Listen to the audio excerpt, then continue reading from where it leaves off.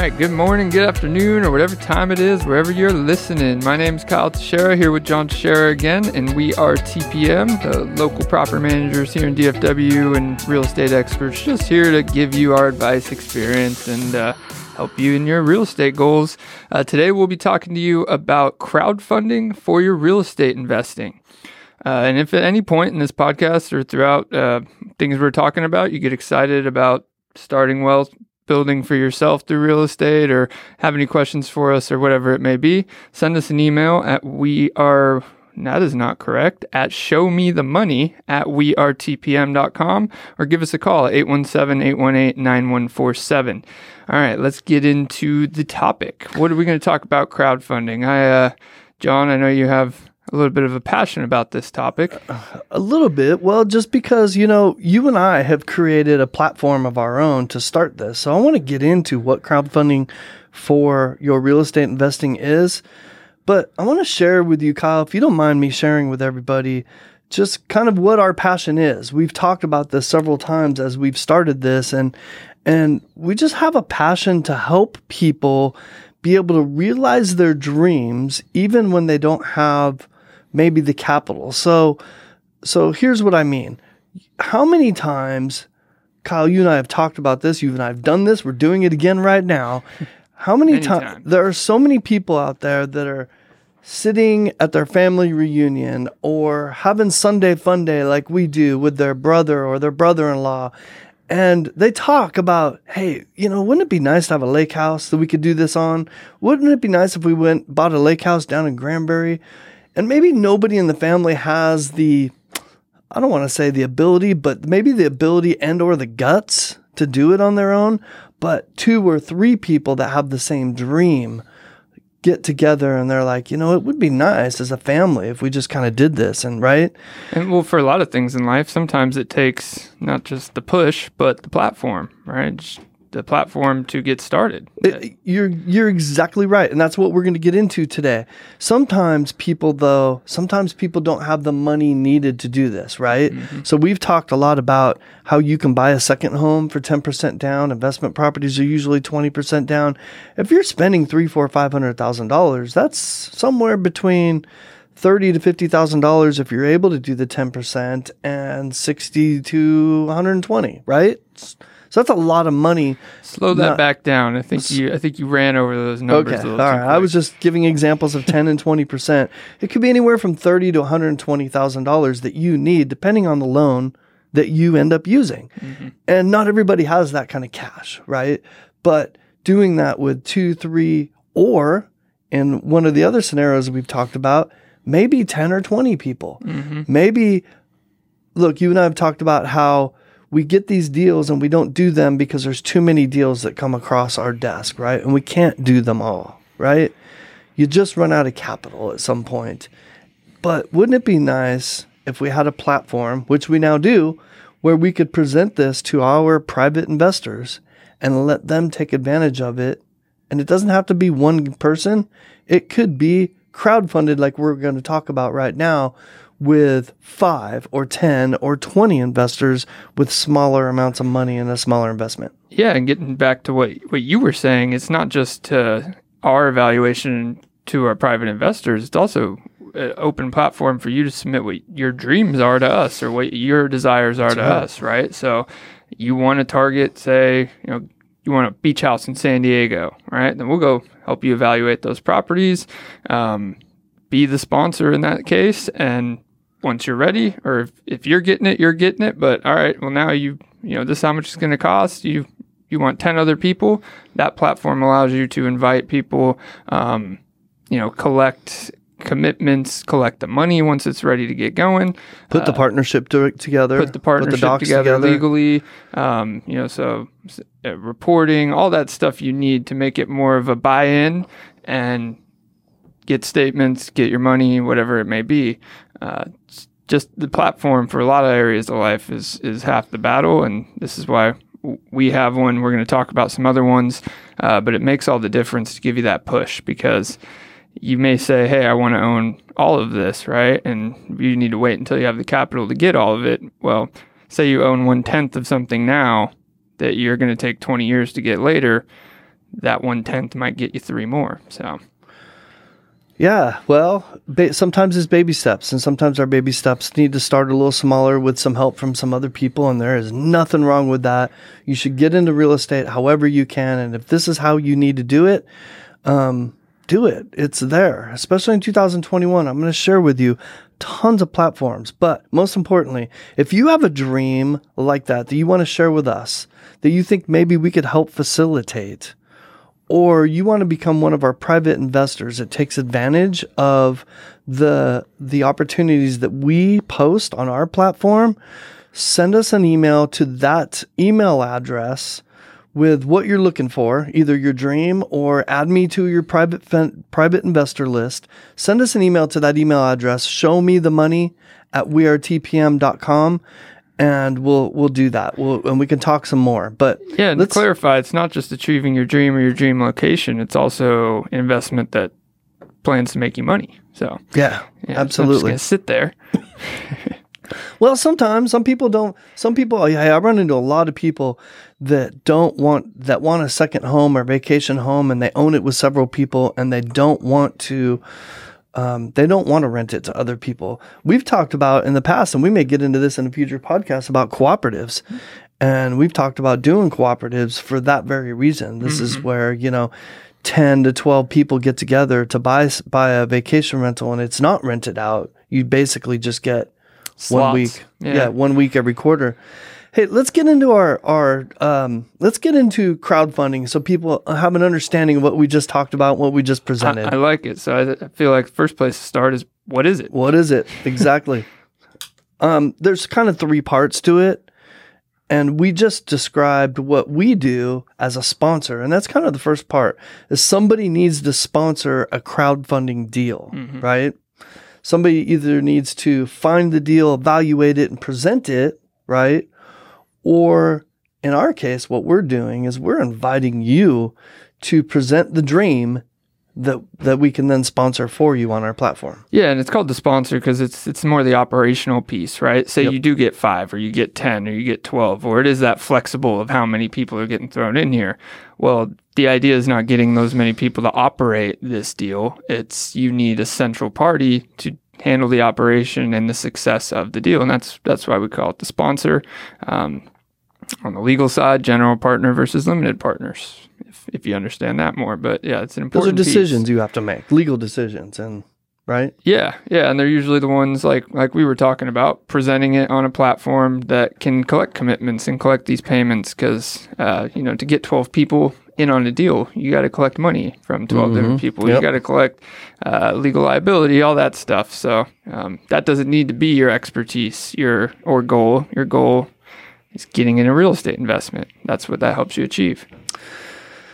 We're going to get into some benefits. So I'm sitting here thinking about some of the benefits of what you just said, and that is, somebody's got to be in charge, right? Somebody's got to be. Otherwise, you have, what do they call it? Too many Indians, not enough chiefs. So, the second part of that is a new one to me, but that's a new one to you. All right, that's an old-fashioned one. So, the second part of it is the platform, which we've talked about. We have kind of our own stylized platform for what we have, what we desire, what we're looking to present to people. But there's a whole bunch of other platforms, and we're going to get into that later in this podcast. I'm going to go through some of them, all right? And then the final one, Kyle, is what? You just need investors with capital, right? You need investors, you need capital, and you need commitments. So there you go. Commitment to the cause. Kyle, tell us, why would somebody do this? Give us the list of reasons why somebody would use crowdfunding for real estate investing. Because they're really smart. Well, they're not sitting on a pile of cash, but they are sitting on some capital that they realize either they desire for real estate or you want your money to be making money. So those are the 2 biggest reasons to invest, is knowing that your capital, and call it savings, is better placed in investments and things that get you a return than otherwise getting killed by inflation. So I want to summarize that a little bit, Kyle, you basically, when you're doing these real estate deals, we've talked about this every single week, you get higher returns than you do with traditional investment, a traditional investment portfolio, right? Mm-hmm.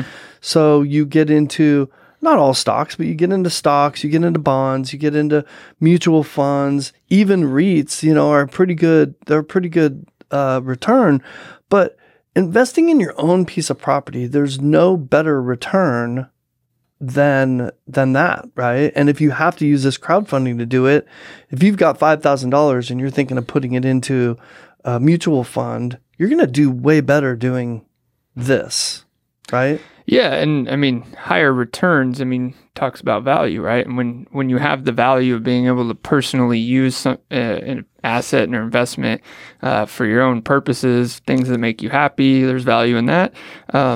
That's an additional piece of this investment because you make money off of it with higher returns, but you also get better experiences than not having a vacation home. Now you have one.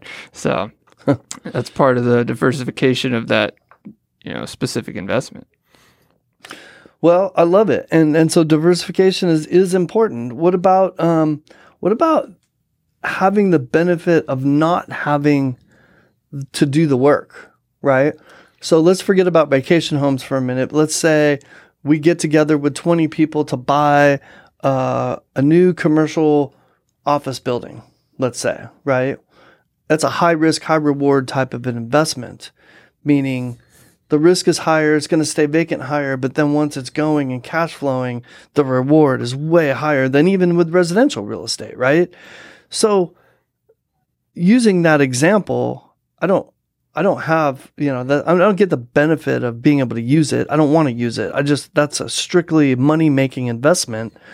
Not having to do the work, right? Especially if I don't know anything about commercial investing is really big here. Like I can read the pro forma or the portfolio's, cause and what they're trying to do. And if I want to invest my money into it, somebody's sponsoring it and handling all those details. Yeah. And you're pointing out, I just said that you get the benefit of using it. That is one case, but probably the bigger case is this could be, you get 10 of these. You're not trying to use all of them. So this applies to, it just being an investment too. But the benefits without the work is, it may sound like we're property managers. It may sound like the sponsor is your property manager, but this actually is slightly different and it's different in a beneficial way to the investor because your sponsor handles the operational part of it, but they have a stake along with you in the deal. And that's what the performance of the deal directly ties to the performance of their revenue, the sponsor's success. And that's slightly different where in a management company that does apply, but generally it's a percentage-based thing based on collected incomes that doesn't take into account expenses. So if it's the sponsor's responsibility to hold that stake with you to mitigate all expenses, and they have a specific incentive to make it as successful for you and them as possible, it kind of changes the dynamic a little bit.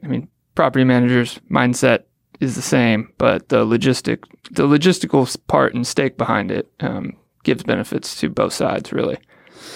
All right, I love it. So we've talked about, so good job, Kyle. We've talked about it gives you higher returns, allows you to diversify, gives you the benefit of being able to do this without all the work, right? How about just kind of simply the ability to invest in that example I just used in something that you wouldn't normally be able to invest in? Yeah. Like I may not have enough money or the desire to invest in a $1.5 million building maybe, but if I did it with 40 other people and I'm only putting in $5, $10, $20,000, whatever I feel comfortable with, then I'm able to invest in something I otherwise wouldn't be able to, right? Yeah, and one of the huge benefits to that, because a lot of people, I've talked to some people about this, and a common question is, well, if you're only getting that small piece of it, why don't you just put it somewhere else since you're getting such a small piece? Well, when you're talking about returns, you're still talking about percentages, and a lot of times why big money and all that invest into these bigger investments is because they get returns that you can't touch. Or that aren't in bonds, that aren't in stocks. They are solid, high-level returns that I wouldn't call them guaranteed, but more regular than a lower cap investment, and that gives you that percentage on your small portion rather than a smaller percentage on a smaller portion like you would get in bonds. Yep. So, tried to make that less confusing, but I think I failed that a little bit. A little bit. As soon as you get into bonds and stuff, sometimes it's impossible not to get confusing. But it's a good time to compare it to nearly nothing. So, so yeah, no doubt, no doubt. So, all right. So here's one of the other benefits that I think is kind of neat. If I put myself in the shoes of somebody that maybe they're considering something like a REIT. A REIT is a real estate investment trust. So let's just take, for example, maybe you have an option to invest in one of these trusts where they go out and they buy hundreds or maybe even thousands of homes across the country, right? And you invest a small amount of money into this trust, and then you get a return based on the return of that trust. Now, you and I would contend that trust would be would give you a lot better return than your average mutual fund, right? But in most cases, because it's real estate based, it's just a better return for you. It's a better investment, right? But what if this is my first property, or most people are really deeply invested in the properties that they buy, whether it's a small piece of land, their first rental property, whatever it is, they're deeply invested. Doing this gives you the opportunity to focus, even if you're with 40 other people or 2 other people. It gives you the ability to focus on that one specific property and become invested in it, right? Yeah, and that's where you hear me say this a lot, is risk reward makes investments, and usually higher risk, higher reward potential. That's kind of where this ties in, because like you said, in a REIT, it's more conservative just because it's more diversified on the amount of properties, variety of properties that are placed in that REIT, where this is more targeted. It's more specific to the exact property or the exact deal that you're going after. So you're invested in the success of something you can see, feel, touch, where, if you're in a REIT, you don't know. And it's just and the operational, I call it conservative because in REITs, they have higher operational expenses, right? Like the sponsor is generally not just taking a bigger piece, but also charging more and adding up more expenses, because there's management fees. It takes a lot to manage those. Yeah. Well, there's analysis, constant ins and out of capital, people coming in and out, and where that gets placed and where it gets taken out. There's a lot more to consider. Where this is more streamlined and I'd say shared to a more specific and known degree. Well, okay. So let me make a different example. That was really good the way you put that. Let's say I get a statement every month for my IRA, right? You get a certain feeling about how your IRA is doing, but it's just a statement. It's looking at your different individual stocks or funds that you're in, but it's just a portfolio. But when I get to go down the street to 123 Main Street and see that piece of property that I'm invested in, whether you're wholly invested in it 100% or 1%, doesn't matter. I'm invested in that piece of property that I can stand in front of and touch, to your point. It just feels a lot different than just looking at that statement. Yeah. Right? Yeah, and it does. And I call it more customizable if you take the right platform and you have that freedom. And why I say that is all REITs aren't the same. It's just like all investments aren't the same. They all have a different structure, whether it's slightly different or hugely different. But the point is, with deals like this, you can put them together, and if you're with us, we let you, especially if you collect the group that's going in on this, you can set up a structure that you like. Maybe you want to join a REIT, but you don't want to just reinvest those dividends back into it every time they get you. But if you were doing something like this, you can collectively decide, hey, for the first 3 years, we're not getting anything. It's all getting reinvested into this, and see how many properties we have at the end of the 3 years, right?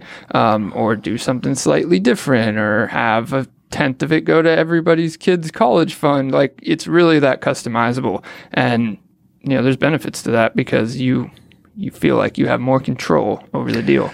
That's great, Kyle. That's really good insight, and that really leads into our final why you would want to do this, right? Which is dividends, and that you can get an income component just like you get dividends from certain stocks and mutual funds. But like you said, especially when you do it with us, it's very customizable. I'm in a partnership where we collect together. Within our partnership, all of us have decided to collect the income, to maintain and collect the income together in one account that we all own, right? So that we could purchase more property as a partnership. That is our goal in that partnership.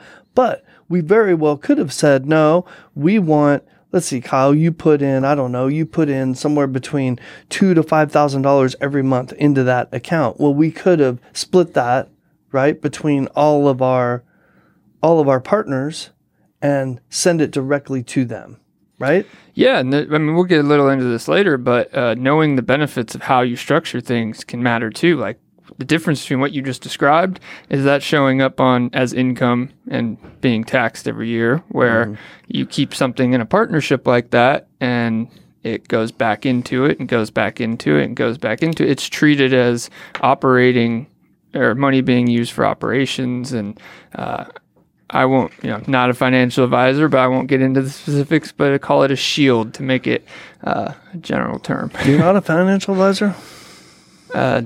No?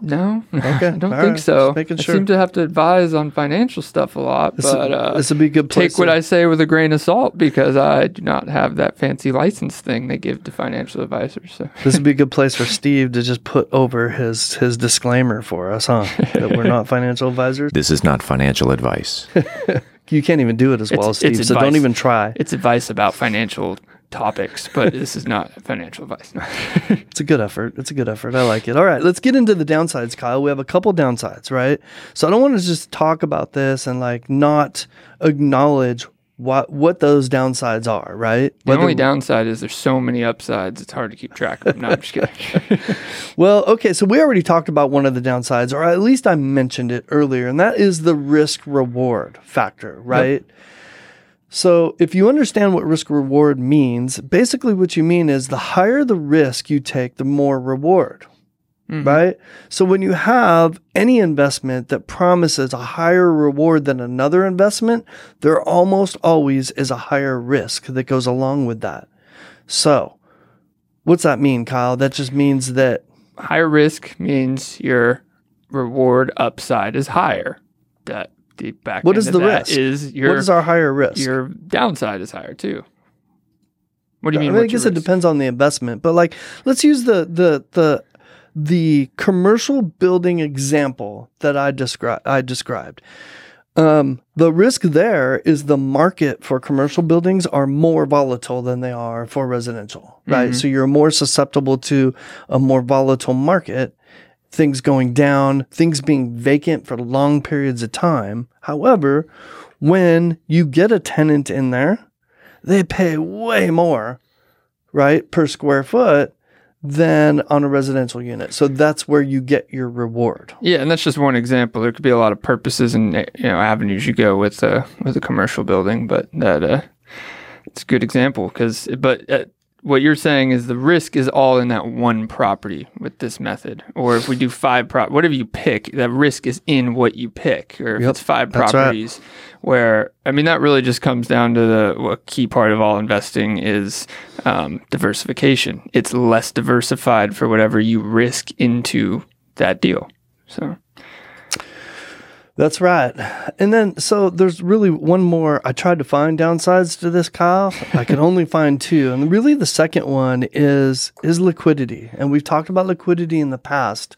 So if I put my money into one of these, and it really depends, the level of liquidity we're talking about depends on that specific investment, right? So if I'm doing this with my brother-in-law, and we're in complete agreement on wanting to sell this property down the road at some point, then that makes that investment a little bit more liquid than maybe something that's crowdfunded with 100 people and you have no control over when that property gets sold or or how you exit that property or that investment. I'm sorry. So because of that, you put your money in, you're not necessarily able to get it out as quickly as you could with some other investments. Yeah, and I mean, a lot of times it's one of the points that you decide at the beginning in the operating agreement, that kind of thing of, are people able to get out? If they are, this is how it looks like. Yep. If they have to wait until there's a unanimous agreement to sell it, and then everybody can get out, like those things matter as part of the decision. So, and that kind of leads me to our last downside that it's worth mentioning, is shared interest, right? And anything, when you have a shared interest, it can have more problems, right? Or disagreements. Yeah, what if 80% of the people want to sell it and the other 20 don't, and your operating agreement says unanimous? Well, that could be a downside. If you do it the wrong way, it could be a downside. Exactly. Right? You protect yourself up front by that by having a sponsor or a managing partner. Yeah, it's a potential downside. Some people might put that in the upside. Maybe you got a whole bunch of people who push you in the right direction and have more experience than you in this, and you know that they'll make sure you make the right decisions. So, it's not always the case.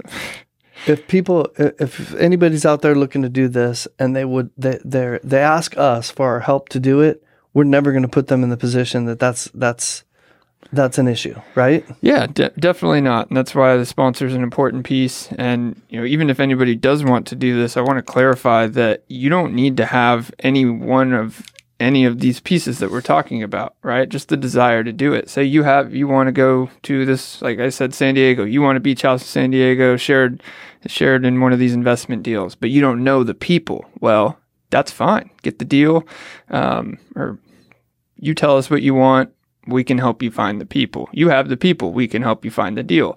You just have the money. We can help you find the deal and the people. That's really the flexibility that makes this such a great avenue for real estate investing.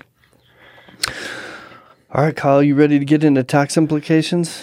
You want to do a disclaimer that we're not CPAs first? John and Kyle are not CPAs. There are tax implications, but we are going to discuss them. And if you want to dig any deeper, please advise your financial advisor. There you go. So let's get into the first one. I really kind of want to gloss over this one because I really don't want to dive into this one. There are some implications regarding your income tax. Okay. Mostly positive, depending on how you do it. We could talk all day about this, and this really depends on how you report it, what kind of instrument it's coming from, all that good stuff. But this is a very specific one. I just wanted to point out that there is an income tax implication, either positive or negative, to doing this kind of real estate investment. Yes, and I'll mention part of what that can vary is what we'll do in a future episode is protecting or acquiring your real estate investments with an LLC or an entity can change some of these implications too. All right. How about capital gains tax? So avoiding a capital gains tax when you're doing it through these crowdfunding, when you're using this crowdfunding, you're able to avoid capital gains tax. These days, I think you're supposed to avoid talking about capital gains tax. We pretend that doesn't exist. That's so 1980. How about depreciation recapture? You may not know what this is if you don't currently have investment properties or you're not, but basically, especially if you have a CPA, your CPA should be taking any depreciation that you have and spreading that out over, I think it's a 15 or 20 year term. I'm not be careful about putting specifics out there on this, but there is something. 27 and a half, I think. So. You could be right. I really, I only know enough about this to make it really dangerous. And I know that depreciation recapture is something that you can save here to allow you to save some money. And then state taxes. Every state's going to be different. So how states handle that is going to be different, right? We own property in Texas. We own property in Alabama. Both those states probably they absolutely handle taxes very differently, right? Yeah. I mean, the Texas, no state income tax. So this is extremely different consideration than if you were paying an income tax. So, all these things, tax implications we're not saying whether pros or cons. It's just always something to look at. Like the capital gains tax, well, it's something people don't like to talk about a lot. If you just took advantage of these huge price increases over this year and said, hey, I'm going to sell my house, walked away with a nice profit, well, capital gains will be involved in that next year. And there's ways to push that into, say, something like this. And, I can't get too deep into that without touching on some things I'm not supposed to talk about. But look into that or ask us, and one of these can help you mitigate capital gains tax. Best way I can put that. You know what? If we wrap that up, there's tax implications with everything we do, and you should know what they are before you do it. Really. Definitely agree on that one. Yep. All right. Let's talk about two more things, Kyle. I want to talk about how do we evaluate these deals when people go out and find it, and then let's share with people. We've shared a lot about what we can do and about our platform. Let's share with some people about some other platforms that are out there for crowdfunding. You want to do that? Sounds good to me. All right. How do we evaluate these deals, Kyle? I think we just put them 1 through 20 on a dartboard, and whichever one it hits. That's a great idea. We should do that. We should try that. No, in all seriousness, we dig into the factors that matter. We dig into what you're paying for it, what returns you're expecting based on its purpose.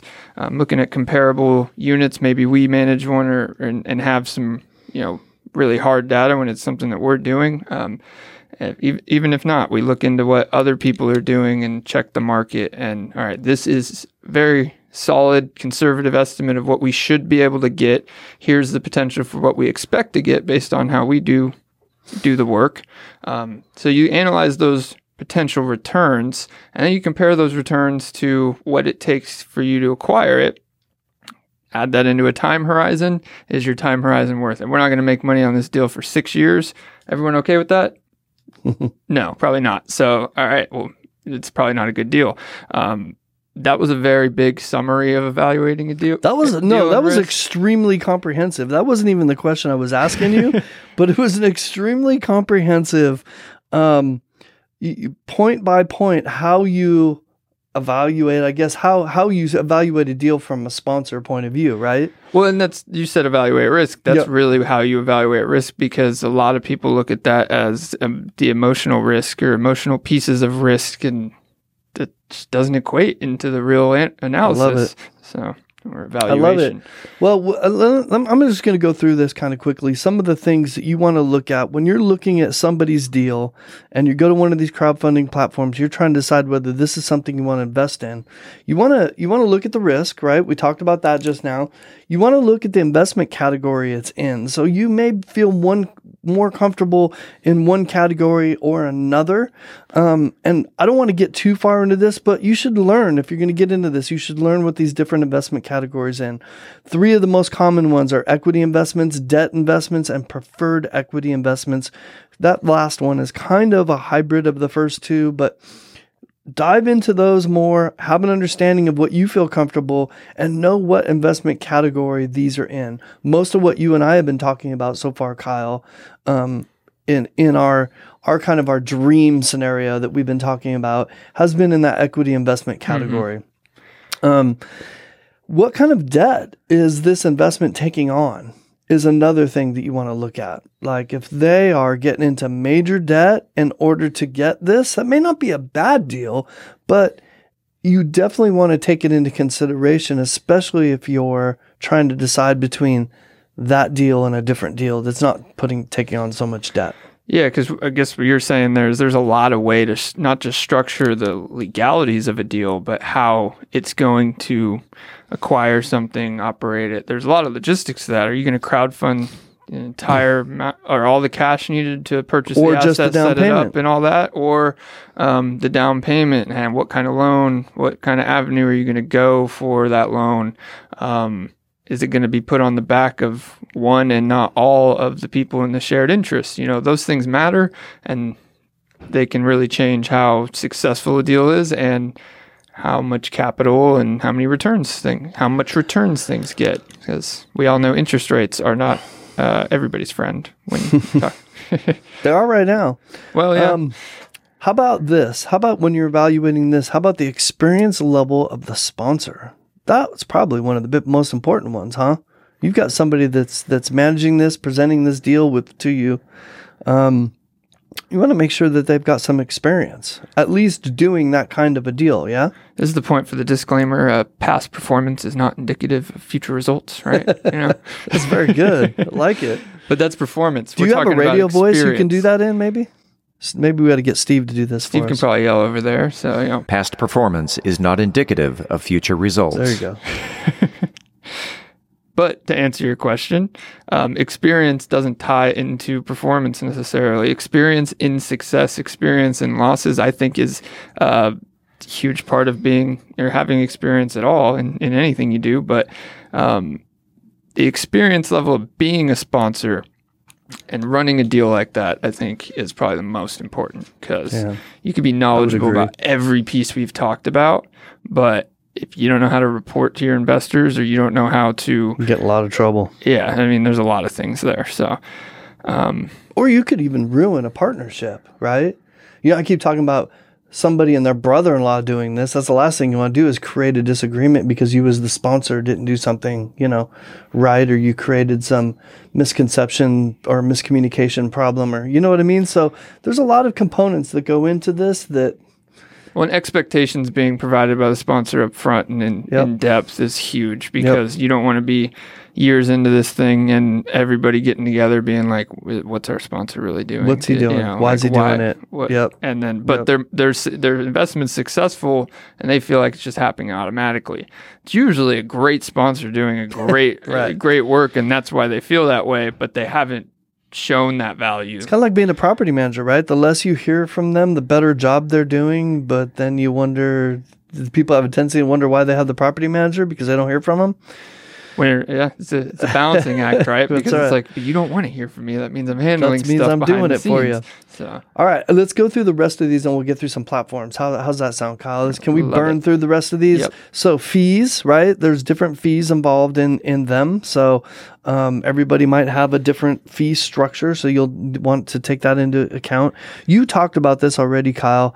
Target returns and holding periods. You talked about both those things. Well, and that brings up another point of acronyms and verbiage, or not verbiage, vocabulary. There's a whole different set of, terms and things people use and say in the equity. This is more of the equity investment field than if you're just like buying in a rental property, right? You're going to hear a world's different amount of like internal rate of return. What does your mortgage lender tell you that is on your rental property? You don't talk about internal rate of return. Right. You don't talk about holding periods or cash on cash returns or all that stuff. So throw that in the learning curve or understanding curve. Right. So. Yeah, and you'll definitely get more of that. As you get into this, if you use crowdfunding, you definitely learn more about that kind of stuff for sure. So, is there an income component? Might be the last thing I would consider when you're evaluating these deals. Yeah. We talked about that at length. So, hey, Kyle, I pulled this off of, I'm going to go ahead and give this website a shout out because they did a great job of kind of summarizing some of the top, not even the top 5, but 5 of these platforms. By the way, if you're watching, I've got a list of 26 platforms that you could go to do some kind of crowdfunding and find deals. And they range from $5 or $10 in minimum investing all the way up to $50,000 in minimum investing. So there's something there for everybody that you can find. Shoot me an email to that email address. Show me the money at wearetpm.com and ask for that. I'd be glad to share that with you. Sounds like you found a platform of platforms. I found a platform of platforms. So this one I got from millionacres.com, to give a shout out to this website. And they here's some recommendations they have for 5 different platforms. Okay. And ours isn't on here, Kyle. Can you believe it? I see it right there at the bottom. They don't even know about ours. I think it's very small, but I think it's either. They don't even know about it. Ours is for our own private investors right now. So anyway, so the first one is Streetwise.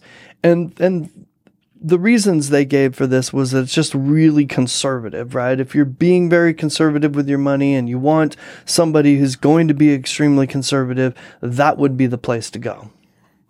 Fundrise is great for first timers. So I don't want to say, I'm trying to find a good, nice way to say it, for dummies, right? Crowdfunding for dummies, maybe, right? Dumb it down a little bit. So if you've never done this, that might be a good place to look and learn more about crowdfunding with real estate. Realty Mogul was a good one-stop shop where they have all of the components that it's going to take to do this in one place and in one platform. So that might be something, if we didn't have our own platform, Kyle, that we might turn to get, to have the lending component and the investment component and everything that we need, that we already pay for and put together in one spot, right? Cadre is another one. There's a lot of people out there that are trying to invest. These are more savvy investments, but only in opportunity zones. That's kind of a new quadrant of the real estate investing. But opportunity zones are another one of those high risk, high reward things, right? At least now, as long as the current government's in place. 1031 crowdfunding.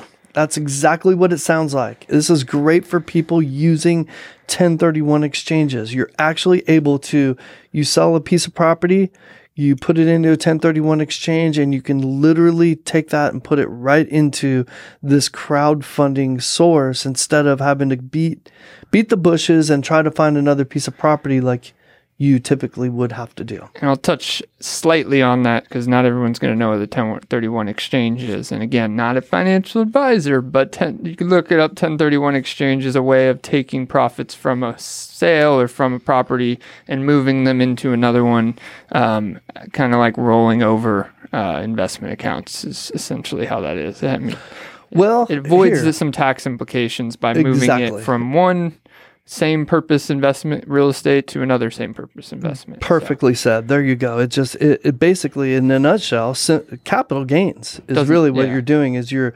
avoiding you're deferring your capital gains because, well, you're deferring it being treated as income. Steve has a property in San Diego, right? A rental property. If he decides to sell that, he can put that in a 1031 exchange, buy one here in Dallas-Fort Worth area.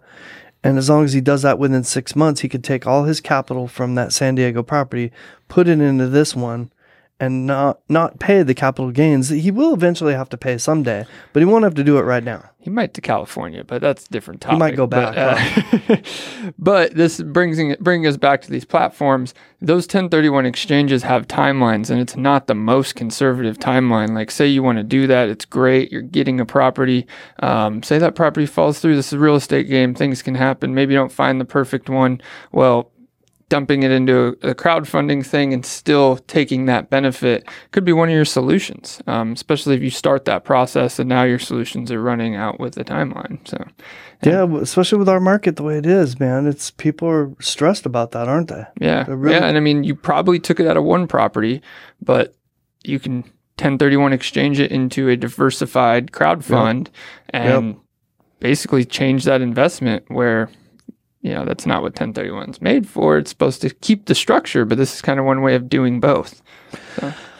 I love it, Kyle. I was worried about doing this. I felt like we talked about crowdfunding a lot leading into this particular podcast. We had mentioned it a lot and we talk about it a lot, and we really want to start presenting it more to people. But I was worried about the technicality of this topic. Mm-hmm. And I hope we did it some justice today and tried to make it somewhat simple. And if we didn't, I apologize. But we really thought that it was important to present it to those that have never heard of it. Mm-hmm. Yeah, and if it sounds complicated, I'll use one more point that I use when I talk to like some of my friends and things like that about it's more of an analogy. It's because everyone asks me, like, why would I just do this myself and wait and save up money and all that stuff? And I'm like, okay, well, either way, you can do that. That is the best way to do it. It is the best way to do it. But if sometimes changing the perspective can help. You hear about whales in the stock market or rich people, whales get better returns for their money, right? And that's what everyone wishes, that they can get comparable returns. Well, you crowdfund or collect a whole bunch of individuals and essentially create a collective whale, right? It's a very summary way to put it, but it's one that people can resonate with. And then while you're getting those higher returns as a collective whale, you can use those higher returns to now go back to doing it individually, right? So it gets you what you don't have access to in by yourself or in the normal case. So if I want to be a whale, I need to get a bunch, but I'm a little fish. Then I need to get a whole bunch of other little fish together so that we're the size of a whale. Yeah. And then you got to make a collective, you got to get a dance routine going, make it look like a whale make it successful. All right. I think we're having fun. I think we killed that analogy.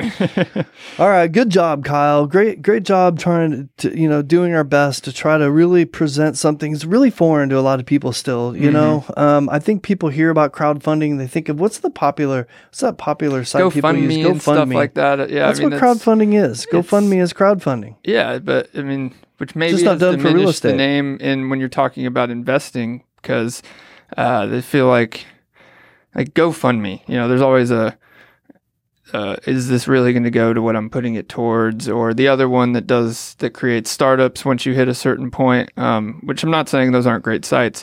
We're talking about legal partnerships, right? And while crowdfunding is a method of collecting capital, or kind of a summary term for a lot of this stuff. For anything. Yeah, it looks a lot different when you put it into this industry or investing in real estate. Yeah, exactly. Yep. So, well, good. I hope we did it justice. And I don't know what our topic is going to be next week, but I hope it's a little bit simpler and easier to understand than this one. How's that? Let's make that our goal. Good. Well, I hope this was interesting. If you guys want to talk to us, get advice on crowdfunding, investing, your current portfolio, anything we talk about, or want to hear some more about whales, fish, and analogies from us. A list of platforms. I got a list of platforms here. If you want that, I'll get it to you. Shoot us an email, showmethemoney@wearetpm.com. Google We Are TPM, Teixeira Realty Group, Teixeira Property Management. Find me and John Teixeira. Give us a call. Call our office, 817-818-9147. We're everywhere you can find us. So when you're interested, go ahead and do that. And always remember, gut feelings are not due diligence. Gut feelings are not due diligence. Love it. Have a great week, everybody. Have a good one.